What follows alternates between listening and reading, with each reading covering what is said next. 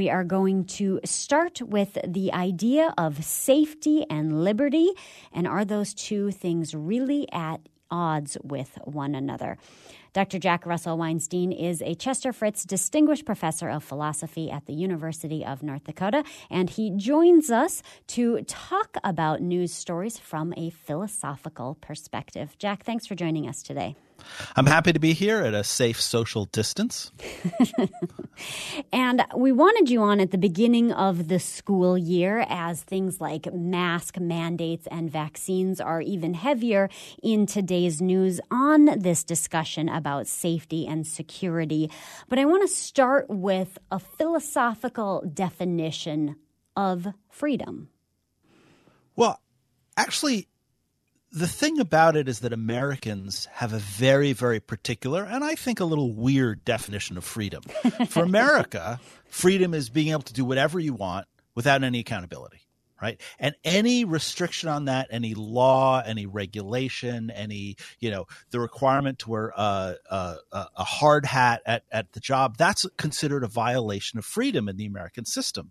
And that's not only unique, it's also unattainable. Because all of our actions have to be balanced and all of our actions have repercussions. I lived in Vienna, Austria for a couple of years, and they don't have the same kind of freedoms that we do, although there are a lot of freedoms and it's a free society. And I would walk home after playing my guitar at a gig at 2:00 in the morning with my headphones on and have my guitar, and I knew I wasn't going to be mugged. And I knew no one was going to hit me over the head. And my friends, women and men, would walk at night and feel perfectly safe. That's freedom too. The freedom to not be hit over the head, the freedom to not be mugged, the freedom to not get sick is a kind of freedom. And if you have that definition of freedom as it's just whatever I get to do no matter what without any repercussions, you're setting yourself up for a very, very narrow quality of life. Yeah, it strikes me that freedom is really more of a mindset. It is a mindset, right? I mean, they're definitely right. Jean-Paul Sartre very famously said he was never more free than when he was in prison. Right. Because he got to choose his own values. He got to choose what he found acceptable. But political freedom is necessarily a freedom that involves action. It involves interactions with other people. And so we wouldn't say that a person in a fascist dictatorship is free if they liked the fascist dictatorship. There is something more objective, something more practical, something more physical and realistic about what used to be called political liberty as opposed to freedom. Yeah, maybe this is oversimplifying, but I'm thinking of just something as simple as one person who wants a job with a boss because they like the structure and they like the routine and they like the regular paycheck, and somebody else thinks, no, I want this freedom to do what I want when I want to. I set my own rules, but somebody else might look at that and not feel very free. They feel like they have to be, constantly on this hamster wheel of I have to make everything happen.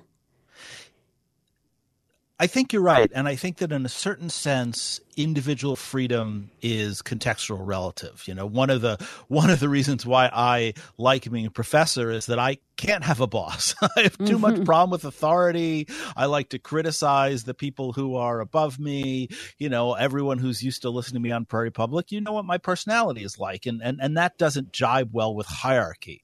Whereas other people, they're not as comfortable making those kind of decisions, being responsible for everything. There's a wonderful movie in the 1980s called Moscow on the Hudson. Robin Williams in his first serious role, and he plays a Russian defector. And in one of my favorite scenes, he's in the grocery store after being in Russia and having to wait online for coffee and having to wait online for toilet paper. And he gets into the supermarket and he sees all the different brands of coffee and he starts reading them aloud, Maxwell House, chock full of nuts, El Pico, and he faints. Yeah, choice paralysis. That's right. That kind of freedom is unappealing to some, and lots of people like working in an office environment because they don't want that kind of accountability. They don't want that kind of decision-making power. I don't want power over anyone else. I just want to be able to make decisions for myself. But again, political liberty is about the society as a whole and what we do when we interact with people in public spaces. I was just on last Monday, I was at a concert, really, really big concert at the Target Center in Minneapolis. And we thought everyone was going to be wearing masks. And the three of us were like the only people who were wearing masks. And there was something about that took away our freedom because we could never fully relax. We could never fully trust the environment and the air around us. And so once you have a question of a collectivity or a group of people doing a common activity, there have to be some rules and there have to be some regulations, and public safety has to be the first regulation. Public safety has to be the first thing we consider, right? Think about all of the things that have gone into Target Field, the regulations about how to build the bleachers, the regulations on electricity and water and lighting and those sorts of safety things. We wouldn't want to put, 20,000 people in a building if there was no oversight. That is, by the strictest American definition of freedom, a violation of our freedom. But it made the 15 or 20,000 people more free because they weren't going to die. So is this an ends justify the means kind of thing? It can be looked that way, absolutely, that some limitations on freedom are justified, again, if you define freedom in that very particularly American way. But if what you define freedom as flourishing, that's actually the classic definition of freedom, the classical Greek definition that has run along what gets called the Republican tradition. You see it in France, you see it in other places, but the idea is you're free if you can flourish. You're free if you can have the full human experience. And that means you have good food and clean water and strong, safe housing and education, right? If I am of the opinion that my students are more free after they're done with college than before they begin. Why? Because they know more about the world. They have a better understanding of how things go. They can make better decisions for themselves. They have a more sense of agency and being an adult. And sure, if you define freedom as simply, being able to flail your arms and do whatever you want, then education doesn't contribute to your freedom. And it has nothing to do with the human experience. It just has to do with urges. There's a fascinating book called Wildhood, and it talks about the adolescent phase of different species. And there's a famous study of salmon and 3 different groups of salmon before they go upstream to spawn. One has this perfectly idyllic childhood of there are no predators and they are just free to swim about. And then the second one, they're in a tank where the predators are in the tank, but there's a screen so they can sense their movement, they can smell them, but they never actually interact with predators. And then in the third tank, the salmon and the salmon's natural predators swim freely amongst one another. And then when the researchers release these salmon upstream to go spawn, well, you can probably guess who doesn't make it at all is the ones that had no interaction with, quote unquote, the real world. So I wonder, is that kind of more in line with what you're saying? I think that's right. And I think it's really useful to remind ourselves that human beings are animals and that like any kind of animal, we have questions about the herd or the school in the case of fish, basic needs, but also the story you're telling recalls the story of Adam and Eve.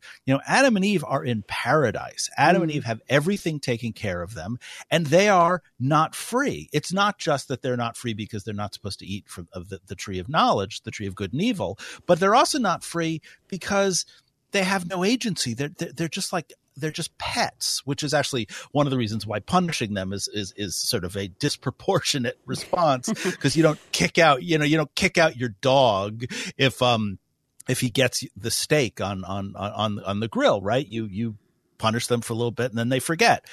Once Adam and Eve are out there in the Eden world, they have the capacity to be more free, not because they can do anything they want, but because they can make decisions, they can learn, they can grow, they can choose. And so I really am reluctant to sort of embrace the idea that it's safety versus freedom, which is the way that the media frames the conversation now. Do they have to be at odds with one another? I don't think they are. I think safety is an essential component of freedom, right? My daughter is free because she has parents to protect her for when she makes mistakes, right? That's part of what parents do. Part of what a good boss does. Part of what, the social net and healthcare does is protect people when they make mistakes. So if you are, you don't have to be negligent to make a mistake on a highway. And if the other day I was driving and I sneezed and I actually swerved, right? And I've never done that before. And it was terrifying. But imagine if there were a car next to me and I hit them. Should my life savings disappear because I sneezed? Should I, if I hurt myself or God forbid hurt someone else and I wasn't able to walk, should I no longer be able to go into buildings because there are no ramps and I need it for my wheelchair? Safety allows us to be free because it allows us to be imperfect. And that's the other part of the conversation that we miss in the public discourse, which is that part of what it means to be a human being is to be imperfect. And part of what freedom is the sense that you can't go so low that you will be destroyed by your imperfections. But when we bring this into this idea of mandates, whether it's a mask mandate or a vaccine mandate, there is a risk calculation that people can take. And if somebody is thinking, okay, I'm in my mid-30s, I'm in good shape, I eat well, I don't interact with anybody in a high-risk category, and we already have a lot of vaccines, and there is some evidence out there that suggests that, for example, exposure to different germs can boost your immune system. That's why kids on farms tend to have stronger immune systems than kids in cities. Should those people have to get a vaccine or have to wear a mask for the weakest of the rest of society? So this is a public policy decision that in a free society has to be negotiated. But let me change the scenario just a little bit. I'm pretty athletic these days. I'm in pretty good shape. I think I have nice legs. Pardon me for saying this on the radio, but my wife thinks I have a nice butt. So why don't I leave the house without pants? I'm not gonna, no one's going to look at me and say, ew, gross, or he needs to work out. I think it's safe for me to walk out of the house and take the risk because I have nice legs and apparently a nice butt. Well, we're going to say, no, we're going to mandate pants. We're going to mandate pants because your neighbors don't want to see that, because we have certain standards of decency and certain standards of acceptable behavior. We have those same sorts of things about driving on the right side of the road and obeying the green light and the red light. We have mandates up the wazoo, right? This is no different than any other mandate. It is the question of, is this behavior a serious and meaningful risk to the people around you, and such a risk so that the minor level of freedom that you are losing in the absolute definition of freedom is negligible. There's in fact, you lose less freedom wearing a mask than you do wearing pants, because, pants are constricting. I'm wearing a dress. Yeah, right. I mean, terrible. and you do yoga, and that with pants you can't do a split, or you can't do all sorts of things. You can do all that stuff in a mask. So in fact, once you start looking at the mandates around us, if you want to do it as a calculus, then the wearing of the mask is a much smaller limitation of freedom than most of the other mandates we face every day. Well, let's talk about the slippery slope approach to that loss of freedom, though, because if you take a stone and you put it under a drip of water, pretty soon you're going to have a groove on that stone in a way that if you took the same stone and you dumped a cup of water on it, nothing's going to happen. But it's the repeated small happenings that erase away that surface. Can that happen with our freedom? Well, first of all, let's remember that it took the Colorado River 100 million years to make the Grand Canyon. So it's not pretty soon that the groove comes in. It takes a long time. But I love the slippery slope question because slippery slope is not an argument. It's a fallacy. What slippery slope says is once something happens, the next thing is inevitable. And that's not true. I am married to my wife. That doesn't mean I'm going to eventually be married to all other people in the world. I can choose to stop at my wife. I have a bite of a cheeseburger. It doesn't mean I'm going to eat all of the cheeseburgers in the world. We stop all the time. And so the fact that we have a mask mandate doesn't mean we're going to be walking around, in robotic chip-filled, virtual reality suits controlled by, the great spaghetti monster, right? That's not how human beings work. Everything we do, we can do more of or we can stop. And so the argument for slippery slope, what has become a challenge, is actually a very traditional fallacy because it doesn't follow that if one thing happens, the same thing happens over and over and over and over again. So is that then going back to this freedom is a mindset? If you adhere to this slippery slope way of thinking and that giving up any kind of freedom results in a complete loss of freedom, were you ever really free at all if you're constantly having to guard that? I don't necessarily think that freedom is a mindset. What I think is the value that we place on freedom as a mindset. Okay. And where we place it in the importance of our lives, our mindsets. So if you are a political activist and completely devoted to, for whatever reason, the cause of challenging mask mandates, then the mask mandate is going to have a much more significant impact on your life because you've chosen to center that in your life. But I started teaching this past week and all of my students had masks and they didn't really care because what they were concerned about is the information and getting good grades and talking in class. So if you make the masks less important, then it's a less limitation on that value, on that mindset. Now, of course, someone like Sartre, again, Jean-Paul Sartre, will point out that you can do that about anything. You can decide to like fascism. Right. You can decide to enjoy jail. Well, in yoga, we say the only thing you actually have any control over is your own reaction.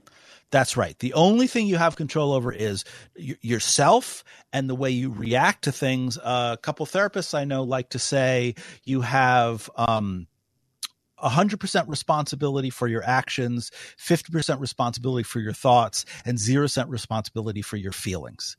And I think that that's very helpful because, yes, we could dislike – I don't like wearing a mask. I have to lecture wearing a mask, and it stinks. It's hard to breathe. It's harder to breathe. It's harder to talk. It's harder for them to hear me, and it's constantly sliding off, and I don't want it to go under my nose because, A, then it doesn't work, and B, it's a bad, role modeling for my students. But it stinks. But, sometimes you have to do something in your job that you don't like.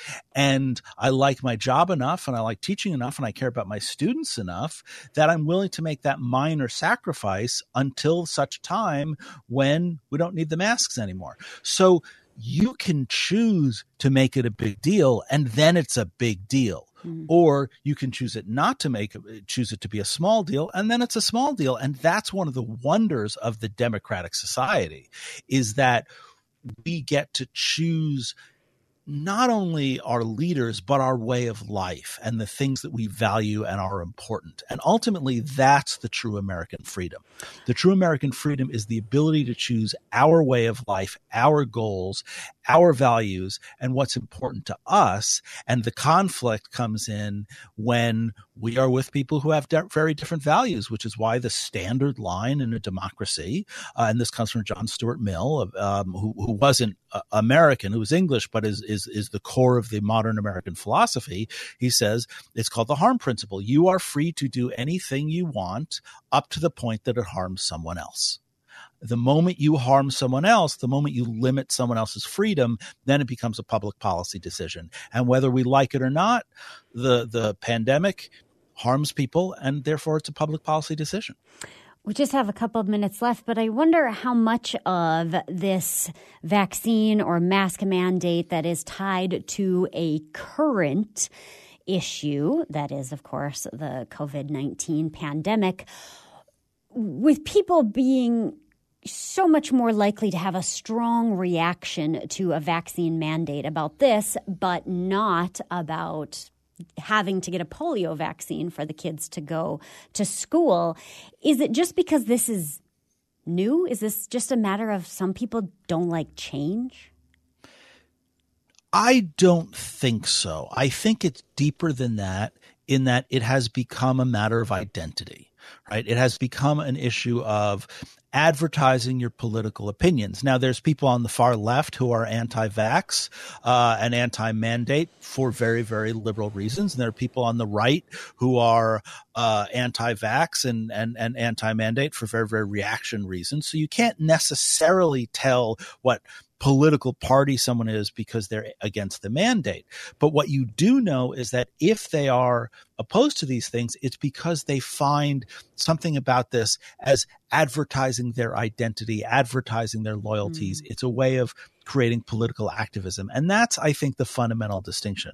I think the people who are in favor of the mandate and the people who are in favor of masks, or even reluctantly put on the masks, are doing it for reasons of public safety. I think the people who are anti-mask and anti-mandate are doing it for political activism reasons. And that's one of the reasons why it's so hard to have a conversation between the two groups, because their intentions, their goals, their contexts are very, very different. One is about living together with other people, and one is about influencing the political process.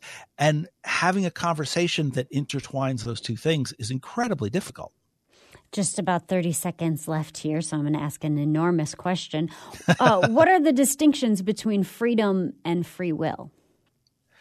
Very simply, freedom is the word we now mean for political liberty, which is our actions and our behaviors. Free will is mental freedom, the ability to make decisions, the ability to make choice. So we can have free will and not have political liberty, and we can have political liberty and it may turn out that we don't have free will. But free will is the term for our human freedom in our existence of the world. And the word we're using, freedom now, which again is political liberty, means political freedoms and freedoms as an individual to act and engage in a certain way. Dr. Jack Russell Weinstein is a Chester Fritz Distinguished Professor of Philosophy at the University of North Dakota, and he joins us periodically for a philosopher's view on major news stories. Jack, thanks for joining us today. My pleasure as always.